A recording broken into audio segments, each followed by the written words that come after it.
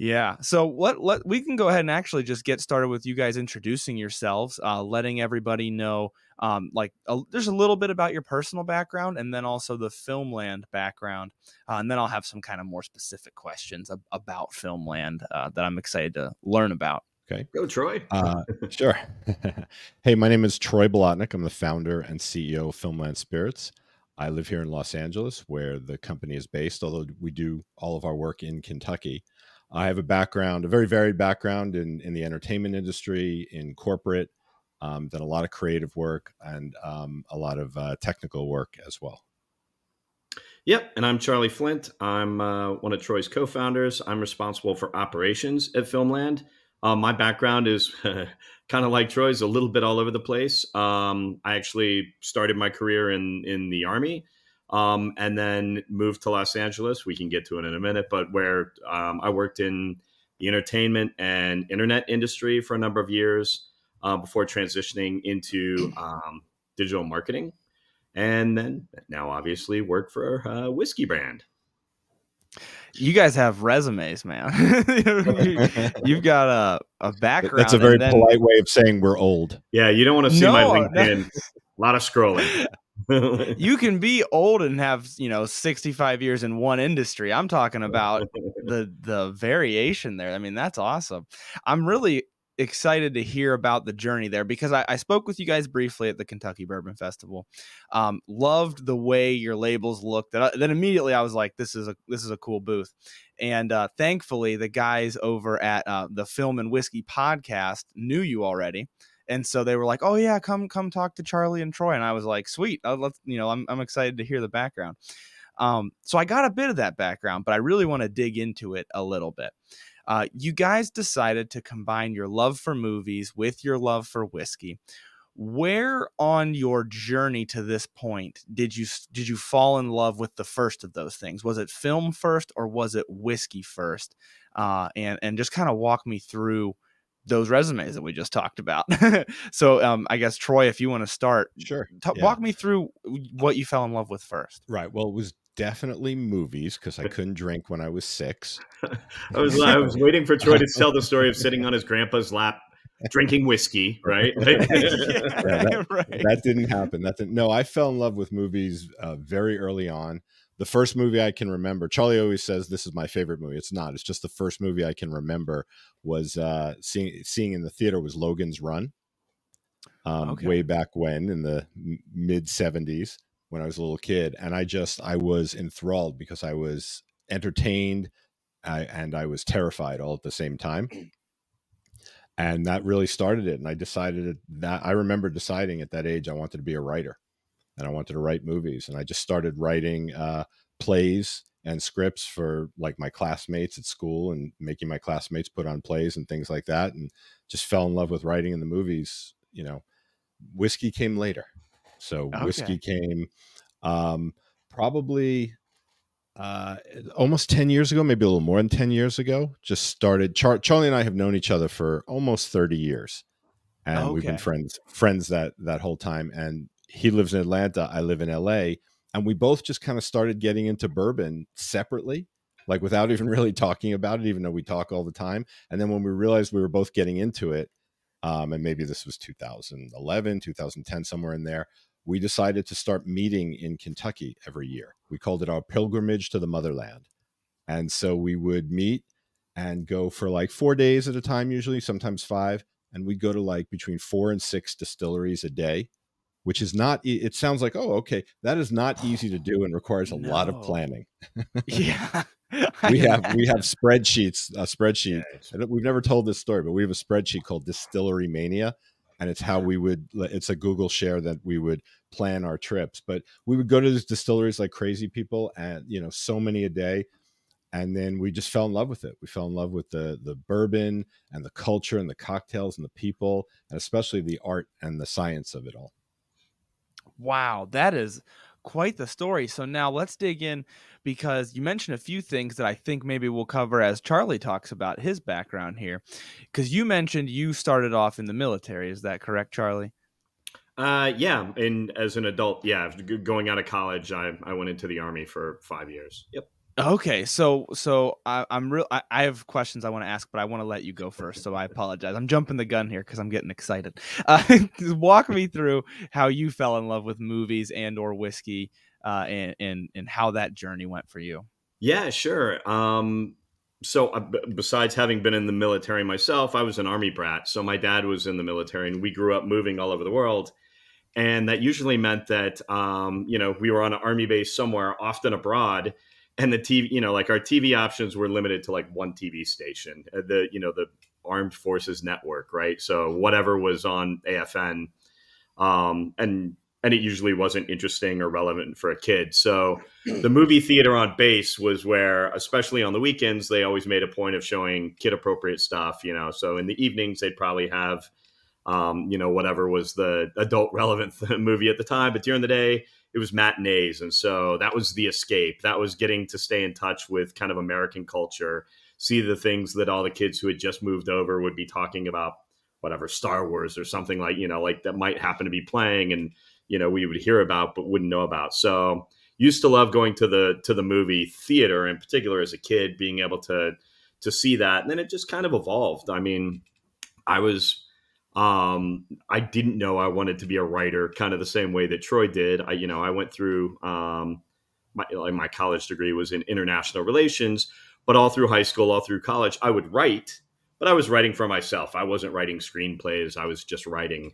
And then I went in the military. And when I got out of the military, I didn't exactly know what I wanted to do, but I went to work for a small college in Indiana, and it was kind of early days of the internet, and I started teaching myself how to code and was like learning about the internet. And back at that time, Troy and some partners had created one of the very first pieces of entertainment on the internet called The Spot. It was basically Melrose Place or a soap opera on the internet. Got a ton of buzz for the time that it was in. It got a ton of traffic for the time that it was in.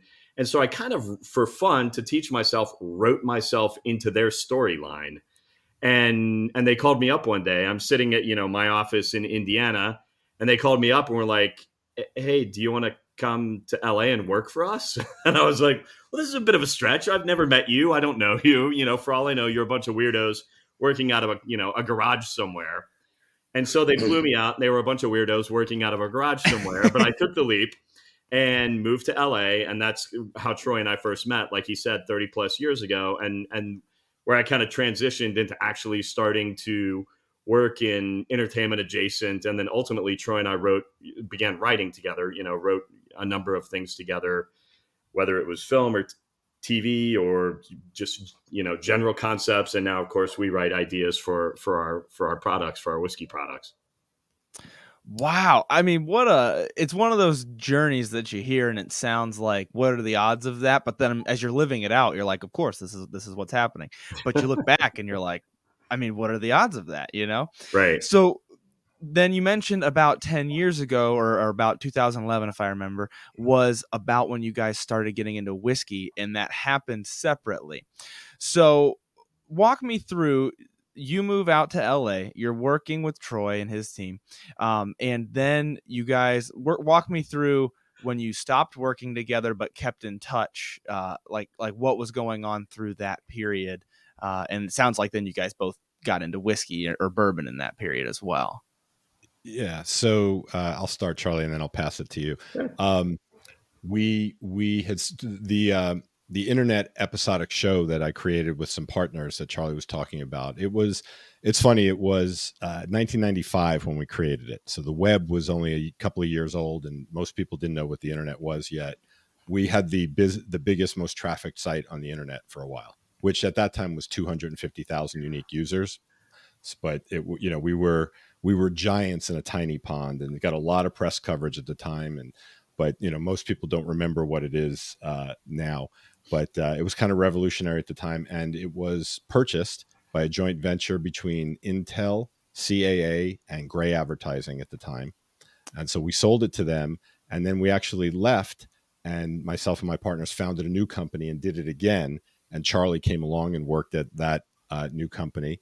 Then we sold that company to America Online, which was the biggest player in the internet back in the mid to late 90s. And we built a whole nother entertainment division for America Online. Then there was some top level politics that happened and budgets got cut. and they came to us and said, look, this amazing thing you just built where you've exceeded your goals in half the time we expected, there's no more budget for it, so we're going to have to shut the whole thing down. And I think that I went on to form another entertainment venture with my partners, but Charlie, you then. Yeah, that's really when I got into digital marketing, which I mentioned earlier. So, that's when I diverged and went down a separate path and started working in digital marketing. But we stayed we were, we had become friends at that point. We were hanging out on the weekends. And that's when Troy and I started writing together for fun, really. We wrote a number of screenplays together. So we'd get together, nights or weekends, or do it separately and then email to each other and then have, follow up to compare notes, so sometimes we work together, sometimes we work separately. But that's probably when we started writing together the most. I thought you were going to say that's when we started drinking together the most. Drinking together the most too, yeah. Because we weren't into whiskey then, but we would go out. We were, it was our friend group, and we would go out every Friday and Saturday night, and there was a lot of carousing going on. Right. But so we wrote together a number of things, and then we ended up forming another entertainment company. Actually, we don't have to go through the entire resume, but formed another digital centric entertainment company, and there we created and sold a couple of TV series, and then this was going into 2000, the internet in general crashed. And so we wound down that company. And I decided I had a kid and decided it was time to Hollywood. I'd had enough of Hollywood, right?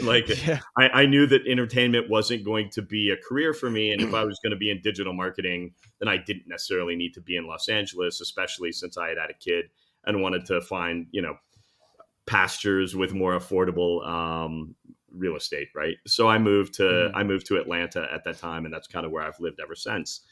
And then Troy and I stayed in touch over the years, even after we had kind of moved to separate coasts. I think over the years we still wrote a couple of things, especially earlier on, for fun together. And then, like he said, we remained friends the entire time. I won't go through it beat by beat, but I moved to China. I took a couple of jobs internationally during this period. I lived in England for a while. I moved to China for 5 years, and that's kind of where I first started getting into whiskey with in any kind of meaningful way, because in China there's a very common spirit. It's the number one consumed spirit in the world. It's called Baijiu, and it's very distinctive to the American palate. It's pretty funky, has a very strong flavor. Most non-Chinese don't necessarily love it, but it's ubiquitous in China. And so what would happen is, and when you go out to dinner with Chinese, whether it's friends or work dinners or whatever, that they love to try to get the foreigner hammered on Baijiu. Baijiu. And so what would happen is, when I would come back to the U.S., I would load up on American whiskey, and I would take it back to China with me. And then when I would go to, meals, and they were like, let's bust out the Baijiu and drink all of this we can and watch you get sick, I'd go, well, let's drink American whiskey instead, right? And it was, and so, and back in those days, I started with Jack, and then back in those days, you could actually find Weller. And so I started taking Weller, and Weller Black, Weller 12 year. And that was kind of my go-to. Was I'm like, all right, well, I'm going to take, Weller Black Label and everybody loved it. And they would drink it and they'd get sick because their palates weren't used to it. But I was slowly adjusting to whiskey. And then when I moved back to the US, I just that then became something I was really interested in. And I started, going to some distilleries locally. And then Troy and I very quickly circled up with one another and started taking the trips that he mentioned earlier. And he and I both built up, ridiculous, like a lot of people that have this as a hobby. We built up huge I know people with way bigger collections than mine, but reasonably sized collections. And, we're running around on the weekends and nights chasing bourbon just like everybody else, until it evolves from a hobby into a business.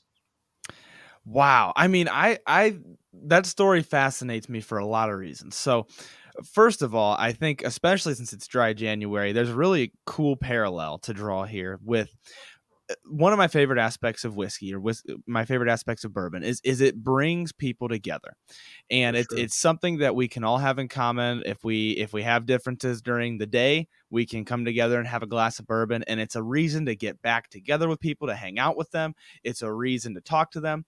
And I think it's really interesting that for you guys, after you had that split for a while, just in location, writing and movies was that link for you guys, which I really find interesting, because I'm coming from a perspective where that wasn't, that's not a part of my Sure. life. But I also do want to get into how you guys got into whiskey. So I love that story. That is the most unique way I've heard somebody getting into whiskey, I think, is that you were in a foreign Whiskey saved world. me And many, many times. yeah, exactly. I mean, and I'm still jealous about you getting Weller 12 easily, but I Those were the wasn't of good old drinking days, age, my so friend. yeah. Yeah, I missed a lot of the good old days. But Troy, so how did you find yourself getting into whiskey? And then at what point did you guys start talking about it? Or like, was there like a glass shatter moment where you're like, wait, you're drinking a lot of bourbon too? I've been drinking a lot of bourbon. I'm interested in that story. Yeah. So around the time probably Charlie was still in China, um, I in another business I had that I later sold before we did this. Just a couple of things happened in a row. I got invited to a very good friend's destination wedding in Florida, and it happened. It was, I can't remember the name of the hotel. It was a very fancy hotel, but there was like a bourbon and steak restaurant in the hotel. So we went to dinner, and people were drinking bourbon. And I'm like, well, I don't really drink a lot of bourbon, but I wanted to fit in or whatever. So I tried it, and I was like, oh, this is pretty good. Okay, didn't think about it a lot more. Then, like a month later, I went to a trade show for the industry I was in, and it was in Denver, and they took us to a restaurant that happened to have like a bourbon tasting table there. And at that point I started like tasting, like they couldn't drag me away from the bar. I was just sitting there tasting. I'm like, what about that one? What about that one? And I wasn't getting like drunk or anything, because I was just tasting little bits. And I was like, this stuff has flavor. This has character. This is like better than drinking wine. Like there's more to this. And then for that same company, I had a business trip to New Orleans, and I had my business partner and I went, but I invited Charlie to come meet me there. So as the business part was ending, he would meet me there, and we would hang out together. And we did. And I think it was then there I was like, "You're into bourbon?" And you're like, "You're into bourbon?" And Then it it became just like a sort of all Sazerac became battle. We were determined to drink Sazeracs at every single restaurant right. in Lake New Orleans, but And I think that might be the first distillery we actually went to together, which wasn't bourbon, but it was a no, rum rum distillery in New distillery. Yeah. Orleans. That was the first one. We were like, "What do you want to do today?" And I'm like, "Well, I think Charlie, because he's the planner, was like, there's a distill." So we went to it, and it was really neat. It was really cool, and we are like, "Oh, we should do this more." And then I think after that, we started planning our first trip to Kentucky. That is awesome. I love the idea of those trips to Kentucky, and I can't even imagine the planning behind them, because when I take a trip, I feel like I have to jam stuff in order to see the people I need to see, and it's a lot. It's a Yeah, lot. That it many is. distilleries in a day, I can't even imagine. Yeah. But Oh, go ahead. sorry, I was just going to say, over the years, we've had people that, friends that would be like, "Oh, I'd love to join you guys." And we're like, "All right, well, let's show you the spreadsheet so you know what you're signing up for." And without fail, they're all like, "Oh no, I'm out. Like, I'm Right. not doing that with This you." is not a casual venture. Like if No. lunch needs to be skipped to fit in another distillery, lunch gets skipped. Oh, we Right? usually did It's a skip lunch, in protein. fact. It's a Yeah. protein bar on the road between Lexington and Louisville. Yeah. Right. That's Yeah. Yep. Yeah, I mean, I think it would have to be that way to fit in all those yeah. distilleries, but it's so gorgeous down there, and there's just so It much to is. see. It truly doesn't get old. But Well, it was on one of those trips that we were driving between Lexington and Louisville, and I was staring out the window because he always drives, and I was looking at the cows and the pastures going by, whatever, and just something hit me, and I turned to him, and I remember saying, "We have to do our own brand. We have to do this one day." And that was probably, well, no, now it's probably 6 or 7 years ago, but it was a few years after that we got started on it. Yep. that's exactly what I was curious about. Now, at that point, did you know it was going to be movie based, or did you just want to develop a bourbon and then the movie came later? No, so I wanted to do a brand. I mean, we talked about distillery brand, we talked about all different combinations, and but I was like, Charlie's in Atlanta. He's got kids. My kids were younger then. Neither of us are moving to get into Kentucky together or in the same state. And we came up with this idea of doing a bi-coastal brand kind of thing. We'd actually called it bi-coastal bourbon at one point. I've never told anybody that. Yeah, And that just got stolen. Thanks, Troy. yeah, Somebody's about right, to launch that. Yeah. Like, right. And I think somebody's already got a name out there like that. But and so I played with that. Started writing plans up and things like that. And it just, we both had other jobs, and then one day I was talking to another friend of mine, Rick, who is also a podcast host, and he started helping me like develop the idea. And we came up with a million different ideas. And as soon as we'd have an idea, I'd call Charlie and he'd tell us why it was good or bad or whatever. And then he'd give a bunch of ideas. And then just one day, like really, because we'd come up with an idea and then find out somebody else already had something similar, or the trademark was taken, or the URL was taken, or whatever. And then one day we're sitting there kind of like a little bit frustrated. And Rick just started interviewing me. And he started asking me about stuff. And I started talking about writing in the movies. And he stopped me and he said, the passion you're talking about writing in the movies is the same passion you talk about whiskey. And he's like, let's find a way to do them together. And like Filmland Spirits, like, we were like movie land, movie time, movie land, Filmland. And it just came. And then Rise of the Robots came like right after that, the name for it. And because we knew Rick and I had hit a point where we knew we wanted to do colorful, fun labels that stood out. Because I spent a lot of time in, the aisles of Total Wine and other stores like that, looking and going, well, rum is fun, tequila's fun, vodka's fun, wine is fun. People buy based on the label, or at least they get intrigued by it. The liquid's got to be good to buy again. But the whiskey aisle, it's all kind of beige and brown and pictures of dogs or birds or old men or something like that. And I thought, why can't we have a whiskey that stands out with really fun labels, but also be really high quality stuff? And so once we connected Filmland with colorful labels, I thought, well, how do we have an endless playground, like an endless canvas to keep creating with that? And we're like, well, B movies are kind of fun and outrageous, so that kind of goes together. And then boom, I was thinking of the rhythm of how B movie titles are, like Attack of the Killer Tomatoes. There's always like too many words in it, right? Yeah. And that's where Rise of the Robots actually was originally Rise of the Robot Bartenders. So because it was Rise of the Robot Bartenders, it had that rhythm. We ended up having to take bartenders off because it didn't fit on the label. Okay. But that's how that all came. And then called Charlie and like, I think we got it. And he's like, he couldn't poke holes in it. I remember that. I'm like, come on, tell me why it's bad. And he like couldn't poke it. He's like, wait, I don't know. I think that's pretty good.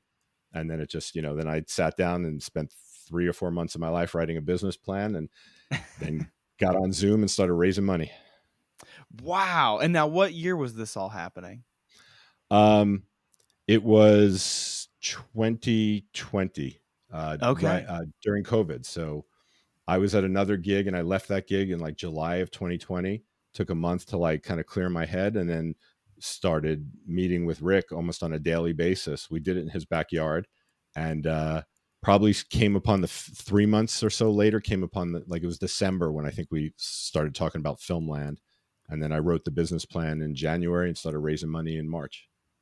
Wow. So wow, there's a lot to, I mean, that's so interesting. I think the biggest thing that I'm taking away from that both your guys' stories that I really enjoy is that writing was a passion for you guys. Whiskey was a passion for you guys, and neither one of them was really like, let's use that to make profit off the other. So it wasn't like, I like writing movies, whiskey's big right now, I don't even really like whiskey, but let's make a whiskey brand and make something. And it wasn't, I'm really into whiskey, but I want to start a brand, and I just, I need some flair. People like movies. Let's do movies. They were both like passions for you guys, which makes me curious, Charlie, when Troy calls you up and he says, "Oh, we came up with it. It's going to be Filmland. Or maybe he didn't have the name yet, but we're going to do movies and whiskey." What was your reaction to that? What was going through your mind? Yeah, like Troy, one of my superpowers is I'm able to take, and we've done it over the years. It goes back to when we first started coming up with entertainment concepts and then movie and TV ideas. Is I'm able to write like the negative review headline for something. So, like if it's whatever, Attack of the Killer Tomatoes, I can envision in my head like the bad Rotten Tomatoes review saying like Attack of the this is a bad example, but Attack of the Boring Tomatoes or whatever, right? And so Right. when Troy throws stuff at me, I can usually come up with like the negative review title. And yeah, when he called and started talking about Filmland, I was like, all right, well, I can't like crap all over this. I can't come up with any, like I can't find my negative review. I feel like this is solid, which wasn't the case with some of the things that we've kicked around over the years before it. So yeah, that's like it was like this sounds fun. It ties into the passions that we have. It ties into our backgrounds and our experience. So it kind of just took on a life of its own after that. Really, it just began to roll. So that's where I started to get curious about your creative process, and that's what I'd really like to talk about next. Is you've got movies and you've got whiskey, and how did you, as you move forward, especially when you started developing the first one, how did you relate the two? And were you looking for a storyline to fit like the flavor profile or just the overall aesthetic of the whiskey? Or did you have this kind of B movie in mind? And so then you're doing tastings and you're sourcing out whatever you want to use and you're trying to come up with something that just felt right for the movie. How does that creative process work? It kind of, like we always say, kind of glibly, like the liquid is the story and the story is the liquid, right? And we say there's no set rule, like it has to be story first and liquid. It's, for the most part, it's been story and then the liquid. Then we find a liquid to match it. But we also have some stuff coming in the future that was liquid that we created a story for. And one of the bottles you're sitting there was kind of meet in the middle. Our Town at the End of Tomorrow was kind of, we had the idea and the idea for what the liquid should be, and then we sought out and found that liquid. Yeah. But that's really it. Like for Rise of the Robots, like I said, that's our rye. That's our 94 proof rye. And then we have Rise of the Robots extended cut is now the cask strength. Extended cut, when you see extended cut from us, it means cask strength. It's like when there's an extended cut of a movie, there's more scenes. For us, extended cut means more proof. Oh, that makes sense. Yeah. Yeah. But Rise started with a title. And then I sat down one day, and we were actually doing the business plan without the story yet. And then I just sat down one day and it just sort of hit me, and I started writing, and I wrote a treatment for Rise of the Robots. And it's like a treatment's a 2 to 3 page story of a movie. It's like before you write the script, you write a story of the movie so you can get, if you're working for a studio, you can get approval to go write the script. And that's what I wrote. I started with the treatment and just kind of went from there. I like that. And Moonlight Mayhem, we sort of had the story. We definitely had the story before the title. And so then I remember that me, Charlie, and Rick was in that. The three of us, Charlie was in Atlanta. We were on Zoom brainstorming that for hours until we came up with Moonlight Mayhem. And then, but Town at the End of Tomorrow is very different, because Town at the End of Tomorrow, I think I came up with that title, and it was supposed to be a totally different story than it is. But that title has just been stuck in my head for a couple of years. And then I've like, this has to be Town at the End of Tomorrow has to be a time travel story. I'm a Doctor Who nerd. It has to be a time travel story. And so it has to be an aged whiskey. It has to be an old whiskey, because that's so integral to what the story is. So Town at the End of Tomorrow, the future wants its bourbon, is the tagline. And it's a 9-year-old Kentucky straight bourbon. And it's our first Kentucky, pure 100% Kentucky product. And even though everything we do in Kentucky, some of the liquid comes from other places. But and I'll tell you the story real quick and you'll get the sense. But Town at the End of Tomorrow takes place in Bardstown in Kentucky, about 40, 50 years in the future, when aged bourbon has run out, and it's caused riots and violence. So the government steps in and passes what they call the Unbonded Act, which means when bourbon turns 2 years old, you have to sell it. You can't let it age further. So our heroes are a couple of cousins. They're 5th generation distillers, and they miss aged bourbon. So they turn their distillery into a time machine, travel back to Bardstown in 1820, where they have to borrow the aged bourbon and bring it to the future. So that in that case, the story and the liquid are really intertwined with each other. I really love that, and I actually didn't realize that connection, I guess, until you said it, because I was tasting these, as I mentioned it, in preparation so that I can tell people what I think of them. And it you can taste the age. Like, I actually didn't know the age as I was doing this tasting. I didn't have it in front of me at the time, and you can taste it. I mean, it tastes like it is a more aged bourbon than this is Town at the Edge of Tomorrow, the Yeah. Moonlight Mayhem on my left hand side here, which is still, it's got a very sweet forward palate to it, whereas the Town at the Edge of Tomorrow has more of a dusty barrel kind of oaky note. And I can totally see that connection. So is that moving forward something you guys are kind of striving for, is to get the two more and more connected and develop the stories, or what's your guys' plan for that? Look, if you asked our head of marketing, he would say yes. He's Yeah, always pushing us. He's always pushing us to have a connection between the two. And bourbon hmm, plays into Moonlight Mayhem as well. And if we have a moment later, we'll tell you the story of that one. But absolutely. we have an endless list of ideas. I've been saying lately, we have more ideas than we will ever be able to put out as products in our lifetime. So we're, and then we keep coming up with new ideas. I can't tell you what it is, but Charlie came up with an idea last week that I freaking love. And so that will be a product one day, but we can't talk about it now. But Okay. so that's a new one that we weren't even planning on doing. And that concept, the liquid and the story are completely tied together. Right. So that's, we know the liquid and we know the story. It's like it all happened at the same time, on that. And it's like a lot of writing process. We kind of riff off of each other without even realizing it sometimes. Because I was telling him Hmm. about this thing and this opportunity, and we could do this. And we had this very old idea for a liquid that was kind of like this. And then all of that somehow fed into Charlie's brain. And I'm on an airplane and I get a text from him with this story. And I'm like, oh my gosh. My response, what did I say? I said, I kind of love this. Yeah, That was yeah, my you kind of love response. it. Yeah, I woke up with it in my head. It was like that Uh, morning I woke up with it in my head and was like, all right, I got to find some time to quick write these down before I forget it. So yeah. Wow. And so then what is, let's go ahead and get into it. What's the connection with the Moonlight Mayhem? sure. So How's the story tie in? Moonlight Mayhem, a saga of werewolves and bourbon. So this takes place in a world where the dominant species on the planet are werewolves, and humans have been separated off into their own neighborhoods and have to stay separate. And our hero, Tommy, who's on the bottle there, he's a human who works at the local bourbon dive bar on Hollywood Boulevard called The Den, and it's where all the werewolves hang out at night. It's a little like American Graffiti. The werewolves all go cruising on Hollywood Boulevard and hang out at the Den. So Tommy goes to work one day and he sees this beautiful woman, Sylvain, at the bar, and it's like love at first sight. Turns out she's the sister of the leader of the pack of the werewolves. And now they're in love, and she has to decide whether she wants to marry him or have him for lunch. So it's sort of, we call it Romeo and Juliet with fangs.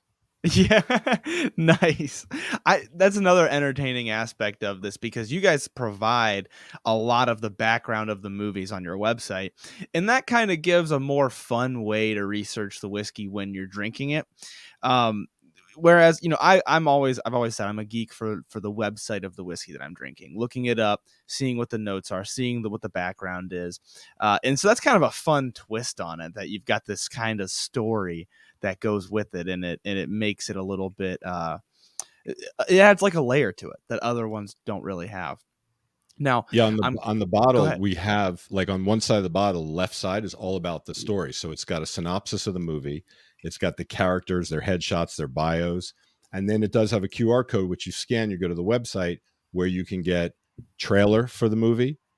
You get storyboards. I don't know if you've been to the website recently, because in a few weeks ago we put storyboards up. Okay. Yeah, like extensive storyboards, really fun, sort of interactive for the movie. We also have script pages from the movie that you can read, and you can download the movie poster if you want. In addition to, of Wow. course, we have merchandise, so you can buy the shirts and you can buy the movie posters and all of that as well. And I So mean, Charlie's got one on. yeah, I mean, what a cool idea for people who are also intrigued by movies. The film and whiskey guys, I mean, they didn't have enough, or they couldn't say enough good things about it. They thought it was Yeah, so we like awesome. And Bob and Brad. We like those guys. That was Yeah, the they're first awesome. podcast we did when we launched last year. Yeah. It was yes, a they nat are trip. great guys. I talked to them for quite a while down at Kentucky Bourbon Festival, and they, like I said, they couldn't say enough good things about it. It's such an interesting take, and I think for this dry January, that's one of the reasons I felt this episode was so fitting, is because you can kind of get a quick deep dive into a movie lover's life, the types of things you can look at in those storyboards and things like that, that somebody who just casually consumes movies might not typically look into. And that makes it really exciting. But turning to the liquid in the bottles, as you said, the liquid is the story. I got 2 bottles in front of me here. What are your guys' personal favorites and why? What do you like about the flavors of these? Charlie, you want me to take that? Yeah, you go So first, Troy. what I was going to say, it was actually a great transition because I was thinking, we are talking about the packaging and the branding and the stories, which are integral. But if the liquid in that bottle isn't as amazing as what's on the bottle, then we're not doing what we set out to do, which is create, repeat and lifetime fans and consumers, right? We don't want to just sell one bottle. We want this to be somebody's go-to. So everything that we put on the market originally, Moonlight Mayhem Extended Cut, Rise of the Robots, those have all won either gold or double gold medals at the San Francisco World Spirits Competition, as well as gold medals at other competitions. The new products we haven't had a chance to submit yet, but Rise of the Robots Extended Cut, which many people believe is even better than our Rise of the Robots, which is a fun debate we like to have, and then Town at the End of Tomorrow as well. So we'll hopefully get a chance to submit those early next year. In terms of favorite, it's hard because, it's like people ask that all the time. It's like, well, now you're like asking me to pick my favorite kid, right? I have one. I just can't talk about it. Right. But it really varies because, we fall in love with the new thing like everybody else. But that Moonlight Mayhem that's in front of you, just every time we have it, it just gets better and better. Right. And then we spent a long time in love with Moonlight Mayhem Extended Cut. It gets reviewed like in the winter edition of Whiskey Advocate this year. They reviewed 150 different whiskeys. We tied for first place for best bourbon with that. Wow. And an American Whiskey Magazine, Peggy No Stevens, who many of your listeners may know who she is, founder of Women in Bourbon, very influential reviewer and whiskey expert. She gave that Moonlight Mayhem Extended Cut a 9.1. Which the last thing I found that she gave something similar to that ended up winning Whiskey of the Year she did it. So it was very high praise. We brag about it. It was very high praise and very grateful for that. But I'd say right now it's between the 2 bottles. I know it's going to seem like it's a setup, but the 2 bottles in front of you are probably competing for my favorite right now. Even though Charlie and I are both, and I'll let you we're both big rye guys, really big rye guys. But right now I'm kind of in love with both of those. But Charlie, what do you think? Yeah, so I'm going to go the other way, and it's with product that isn't in front of Chris right now, but we are both big rye guys. When we created Rise of the Robots, regular proof, 94 proof, our intent was to create a blend that we, not everybody loves rye the same way they love bourbon, right? Like there are a lot more bourbon drinkers than there are like rye drinkers. And so our intent in creating Rise of the Robots was to create a more approachable rye. We wanted something that, when an average drinker gave it a shot and tasted it, would maybe be like, you know what? I don't normally like rye, but I really like this. And it was kind of, it was actually great to have that reinforced at Bardstown when we did the Bourbon Festival, because a lot of people would come up and go, you know what? I don't drink rye. Thanks, but I'm not going to try it. Or, all right, fine, I'll try it. And then we heard a lot of people go, you know what? I actually like that okay. Or I really like that, even though I don't normally like rye. When we created the extended cut, the high proof version of Rise of the Robots, the intent was to create like the rye that we would drink.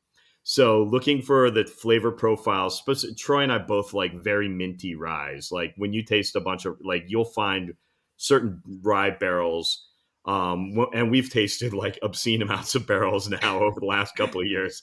And anytime we find one of those barrels that's like really minty, we're always like, all right, make a note on this one.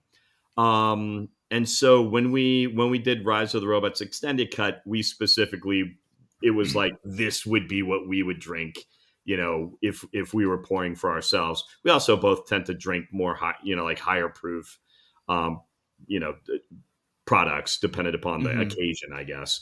So I really think Rise of the Robots Extended Cut turned out great. It is a fantastic high proof rye, which I know isn't for everybody, but if, like for people who like it, and do like kind of that minty, like notes to a rye, for me, it's a home run. It's like, I'm very, very happy with the way it turned out. So, and I don't even have a bottle because it was a limited release, right? Like we took it to Bardstown. Um, Troy's coming out in December, and I'm really counting on him to bring me a couple of bottles of Rise Extended Cut. Yes, because Yeah. we are not on shelves yet in Georgia, Right. where Charlie lives. We ship from our website to 43 states. So Okay. yeah, so we can, and we can ship to Georgia, I believe. So you know Yeah, what, Charlie, buy a bottle, all right? Yeah. which I've done more than once. We've actually all bought our own bottles occasionally. Yeah.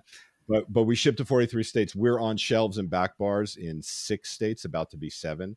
So we're in Okay. California, Nevada, Arizona, Washington, Alaska, Kentucky, and we're just going to be launching in the beginning of December in Kansas. Okay. That's exciting. I mean, that's really exciting to see that progress over just a few short years. I mean, that's awesome. Yeah, we've been on the market a year. We launched September of 22. Oh, geez. Yeah, I guess I'm Yeah. talking business plan, which is way before the Business plan launch. was So, it was yeah. 2 years of development before we launched. But yeah. Right. Now, you mentioned the tasting for the Rise of the Robots extended cut. So is it simply a cask strength version of the Rise of the Robots, or is it a slightly different blend as well? It's actually a completely different blend. So Okay. same mash bill, Yeah. but different Okay. barrels, different blend. So our blending team is Okay. myself, Charlie, and one of our other partners, Steve Canepa, who plays a lot of different roles. He's our CFO, but he's also as big of a whiskey nerd as the two of us. We really, actually, when Charlie mentioned earlier that we would invite people, or people would try and invite themselves onto our Kentucky trips, and we scared them off, we invited Steve onto one of our Kentucky trips, and we tried to scare him off, and we couldn't. So he's been to Kentucky with us now 2 or 3 times, Yeah. and he hits his limit. He's like, all right, guys, I'm done for the day. Right. But so the 3 of us are kind of the core blending team here. Hmm. And we taste every barrel that we have. We have a lot of barrels. We try and taste them at least once a year if we can. And we have an extensive database of notes on all those barrels. And so we know there are certain barrels that blend a certain way, and we go at it trying to achieve something. So each time we create a new product, we spend a lot of time messing around to get the profile we want, and then we see if Hmm. we can recreate it as close as possible with other barrels, so we know this is something we can sustain. Every batch is different, but if we can get it similar enough, and that's sort of what we did. So Rise of the Robots extended cut, that's our most recent product. That was the first blend of that came 2 years after the first blend of Moonlight Mayhem and Yeah. regular Rise. So Okay. totally different. Okay. Yeah, I do want to speak to the liquid in the bottle for a second for those listening, because I always mention that I don't have anybody on the podcast that I don't enjoy their whiskey, because that would just to me be kind of selling out a little bit. But I want to speak to it because when I walked up, obviously like I said, the labels, the posters, it all caught my eye. And anytime you see a good label or a good bottle, I have a couple of bottles that stand out really unique. You always have to say, am I paying for the bottle? Is this going to be a little bit gimmicky? Yep. What is this? And when I tried it, it distinctly has a sweetness and a body to it. And you mentioned those awards, so I think those speak for themselves. But for the folks listening who I guess value my opinion for whatever reason, the two things that really stand out to me is the sweetness on the front of the palate, which makes it really inviting, and the body. You're not having to hunt out flavors; they're there. I mean, it really coats your palate with flavor, and I think I'm guessing those are two of the reasons for the success of the whiskey. And I don't want to keep talking about it and making the listeners drool because it's dry January and they might be Right. participating. But that's I guess my reasoning behind why I really enjoy, especially these two bottles in front of me. For those listening who might want to try that here in February as it's getting closer. So in the spirit of dry January, I want to change gears a little bit. I want to get in the mind of movie lovers just for these last few minutes, and I really want to talk about movies and try to put myself in the shoes of a movie lover, so that people finishing out dry January can watch movies to take their mind off of these bottles that I just reviewed. So I'll ask you guys. I'm very curious. what's your favorite comedy? What's your favorite action movie? And what's your favorite all time movie? And maybe we'll stagger those in order to keep it back and keep it in one genre at a time. So we'll start with you, Troy. What's your favorite comedy that you've watched?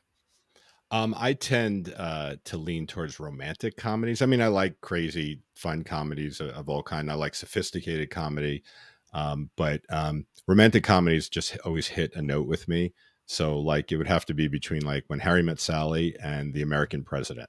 Those two movies I could watch over and over again. I just love those movies. So for comedy, those are my choices. I would Okay. have guessed you were going to say The American President. Actually, I remember you've watched that a million times. It was funny, like this is almost like when Troy said earlier having to pick between your favorite kids, because there's I get classic it. comedies from like a million years ago, and then there's like what have I seen more recently. I tend to like like the more like raunchy kind of over the top comedies. I've watched There's Something About Mary a million times. That movie every time will make me laugh hysterically. But at the same time, if I go back, like even predating myself, and I'm pretty old, like I can watch Monty Python movies over and over and over again until the cows come home. Just like there's Hmm. you cannot watch Monty Python and the Holy Grail too many times, even Right. if you get to the point where you're just saying the lines along with them. So I don't know, one of those, I guess. Yes. Oh my gosh, Monty Python and the Holy Grail. I remember, and actually, When Harry Met Sally is on my watch list currently. So I want to give some credit where credit's due. I need to watch that. But also Monty Python and the Holy Grail. When I was in like seventh or eighth grade is when I first saw it, and those movies that I think really kicked off my love for like spoofs, like movies Yeah. that are just I don't know if you guys have seen Tucker and Dale versus Evil, but that's another spoofy Oh type yeah, movie that's just I haven't seen absolutely. it. No. I love that movie. I'm not as much of a movie buff as I am a TV series buff, so I watch a lot of TV shows. But that came to mind when you said that. I'll never forget the first time seeing the killer bunny rabbit scene, and Oh yeah. the bunny rabbit jumps up in his. If you're listening and you haven't seen it, you need to go watch that scene. Is what I'll say. But okay, so the next one that I had is action movies. Let me cushion the blow a little bit. I know how hard it is to pick favorites. I get asked my favorite whiskey 3 times a week probably, and I never have a good answer, and the answer's different probably every time. But when I Right. say your favorite action movie, what comes to mind? Like what's at the forefront when I say that? Star Wars. Oh, okay. Star Wars. Classic. Yeah. Yeah, it's not the greatest movie ever made, and if you go back and watch it, there are times where like, this is dragging a little bit, but it was so meaningful. Like Star Wars after Logan's Run was one of the first movies I saw in the theater, and that movie, when you're that age and in that generation, it changes your life. Like that, something like that could be possible. I watched Star Hmm. Trek on TV, but this was totally different, and and I loved like when my son was 4 or 5 years old, getting him to watch Star Wars for the first time and getting him to fall in love with it. And it'll always be extremely special to me. Now, I am trying to convince my wife to watch all of the Star Wars movies. So, important question. What order do we go in? I have a Oh, personal opinion, but what's the order, at least for the six? All What's right. the So order? I made a definite decision. This is a great conversation because I made a definite decision with my son. And this is my son's 19 now. So this is when he was 4 or 5. Okay. You're going to watch him the way I watched him, right? You're going to watch 4, 5, 6, 1, 2, 3. And then this was before, 7, 8, 9 or whatever. But, Hmm. and that's how we watched them. And he was a little young when we got to what is it, Revenge of the Sith. He that frightened him, so he didn't watch it again for a couple of years. Yeah. But so it's so funny. He's 19, he's up at college, he lives with his girlfriend, and he has made his girlfriend watch all the Star Wars movies. Like, it was a Yep. big deal. They did it took him a few weeks, right, to Hmm. go through it. And he and I had this whole like argument because he went in numerical order. He started at 1 and went all the way up through 9 or whatever it is. Hmm. And I was like, you shouldn't be doing that. That's not how it's done. And I'm like, that's not how I raised you. Yeah. you know Right. but I that's I how he wanted to do it. I feel so validated by that because I've gone back and forth with my friends, and you're a writer, so I'm going to go out and say you have more authority on this than my friends do. But I say they were released that way. That's how I'm supposed to watch them. And I did the same thing with Marvel because there's some Marvel stuff that gets a little bit confusing, but I'm like, I'm watching them the way that they were released. Right. So that I'm validated by that, and I'm gonna convince my wife to at least watch the first. I said at least watch the first 6. And I guess another hot topic here, while we're on the subject, is what are your opinion on the new ones ever since Disney took over? Well, so I am not a huge fan of the prequels of 1, 2, and 3. Okay. That's another reason I talk to my son. I'm like, if you start someone on those and they're not a little kid, you may turn them off before they ever get to New Hope, right? So Yeah. because I am not like the Jar Jar Binks and the robots and Count Dooku riding his cheesy like scooter off into the not a big fan of those movies. Revenge of the Sith got a little better, like it had some more drama to it, and but some of the acting and the writing in those movies. Sorry, George Lucas, because you're a genius, but not in writing those movies. So yeah, no. And I actually was a fan, particularly of sorry, what's it called? Is it Rogue One? Oh my gosh, no. Well, Rogue One was great, but I loved Rogue One. the first of the new ones. Oh my gosh, I'm drawing a blank. 7. What was? Honestly, I don't know the name of it off the top of my head. I don't know. Ray, the one with Ray, the one the one where we introduced Ray. Yeah, I'm exactly. totally drawing a blank right now.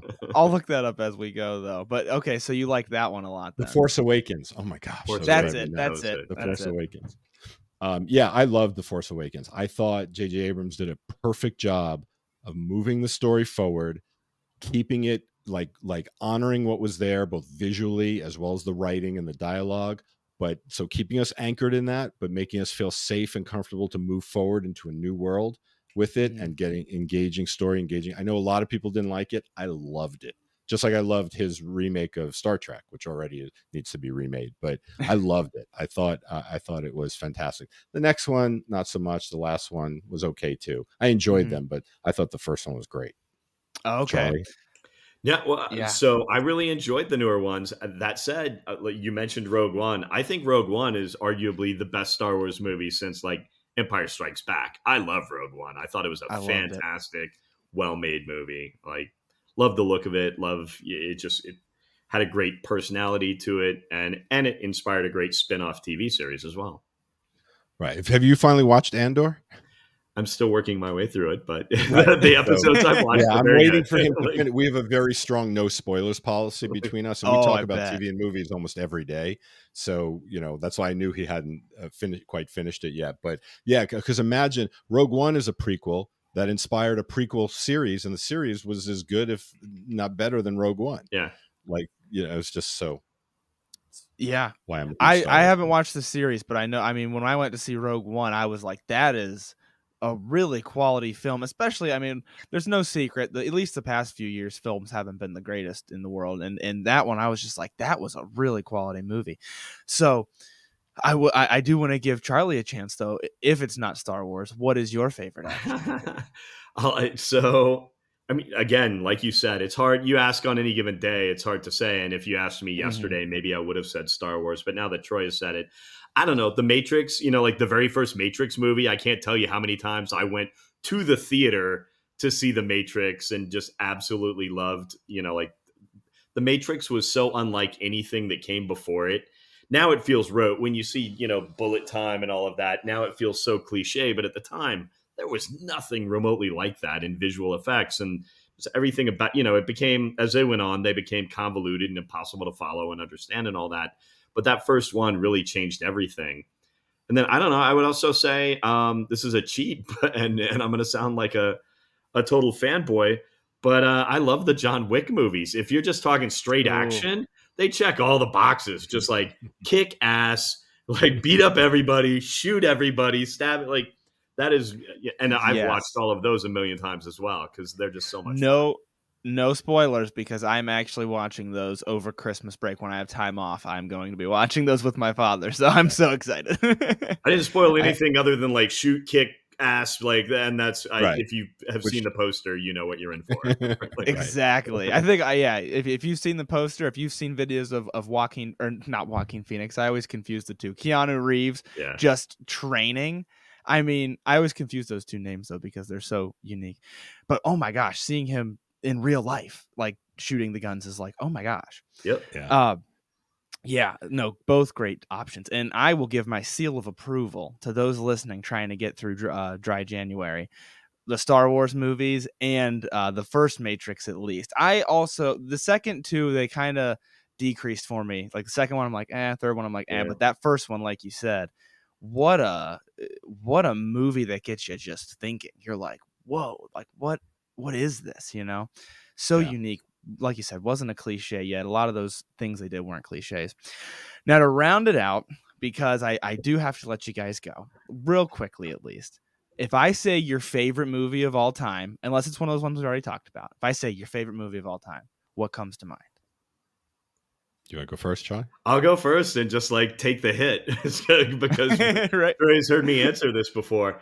So Yeah. my favorite movie of all time that I've watched, deep in my heart, I'm still like that 8-year-old kid that I mentioned at the top of this, going to the movie theater to see the matinee. And so this is a movie that came out a jillion years, like, I don't know, in the early 2000s. But I've Earlier. watched it a million times. I will cry at the end every time. Babe, not the baseball player Babe, but the talking pig Babe. I can Yeah. watch Babe. If it's on TV, I'll stop, I'll watch it. I'll cry at the end every single time when he says, "That'll do, pig." Like, I absolutely adore the movie Babe. That's awesome. What a unique pick. Okay. And now Yeah. what's And yours, Troy? what Charlie won't tell you is one of the careers we had together and the companies we had together. When we were building that entertainment company for America Online, Charlie was running the interview studio for us, and he got to interview James Cromwell, who was the star of Babe, and got to tell him that story. And so during the interview, Charlie told him that story, and at the end of the interview, what did James Cromwell say to you?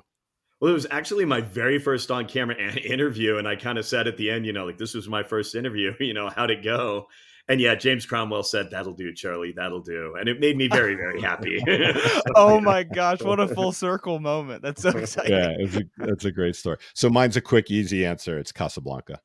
I just think Okay. there are very few perfect movies that have ever been made, and I think that movie is perfect. It just, Okay. I love watching that movie. And it's funny, Charlie just made a reference to something. When people ask me what my favorite movie is, my favorite bourbon, of course, like we've all said, it's hard. But this is how I define my favorite movie is a movie you can watch over and over and over again. Like you're flipping channels and you come in halfway through and you can't move. You just watch it to the end. It doesn't matter. Right. That is, and I Yes. think bourbon is the same way. It's a bourbon you can keep going back to, almost regardless of your mood, just like, oh, well, that's a bourbon I would drink under any occasion at any time. So it's a favorite, even if it's not like the highest rated or the most expensive or whatever it is. It's just something you can keep going back to. What a great way to put that. I'm gonna have to keep that in mind next time somebody asks me my favorite. I'm gonna be like, what can I just drink? The problem is there's a few that I can, but I Right. like to go with the knee jerk. The first one that comes to your mind is always the best. And then you overthink it and then you come back to the first one that came to your mind. What's your favorite bourbon, Chris? Oh my gosh. Obviously, it's Town at the Edge of Wow. Tomorrow. Well played. No, no, these are both excellent bottles though. And I'm really excited to see what you guys have coming out. That's one of the things that's so exciting about this brand is you get to be excited for the storyline and then to try the bourbon. So it's like, or the whatever whiskey it is that you guys are blending. It's very exciting. Right. And So you have, before we go, one quick plug. yes. Please follow us on social media, Facebook, Instagram at Filmland Spirits. Yes. And you can also join our mailing list. When you go to our website, you'll get greeted right away to join it. We're constantly sending out coupon codes and specials and exclusives and things like that. Yes, absolutely. And I will throw that in the show notes as well so that you guys can go check them out. Go give them a follow, look up the storylines, look up the background of these bottles. And if you want to buy yourself one, like I said, I recommend them. I don't have them on the show if I don't recommend them. So definitely give these a try. And you guys have given me some movies that I will maybe save for dry January. Or maybe that's when I can convince my wife to watch the Star Wars movies. We'll see. That's a good We'll idea. see how that goes. Kill about 15 hours or so. Yeah, that's a little bit of time in dry January to not be focused on the fact that I can't review any of the whiskeys sitting in my studio that just gather dust. Right. But this conversation's been great, guys. I appreciate the background. I love to dig into a brand that I like and really learn about where it came from and learn all those background details. And I know a lot of the people listening do as well. So thank you for this conversation, and thank you guys for both coming on. But I don't want to keep you any longer. So thank you so much. You're welcome. No, thank you. you. Thanks for having us. Thank you guys for listening to another episode of Whiskey Noobs. If you need more Whiskey Noobs content in your life, make sure you check out our Patreon page in the show notes. And if you like the show, please make sure to leave a 5-star rating or review. It only takes a couple of minutes, and they're way more helpful than people realize. If you want to do tastings alongside the show, make sure you join the email list by sending an email to whiskeynoobspodcast@gmail.com with a subject line that says email list. You'll receive monthly emails with a list of the whiskeys that will be featured throughout the month so that you can buy them ahead of time. You can also find more Whiskey Noobs content on Instagram at @whiskey_noobs and on TikTok at Whiskey Noobs Podcast. Once again, thank you guys for listening. The Whiskey Noobs Podcast does not support underage or otherwise irresponsible consumption of alcohol.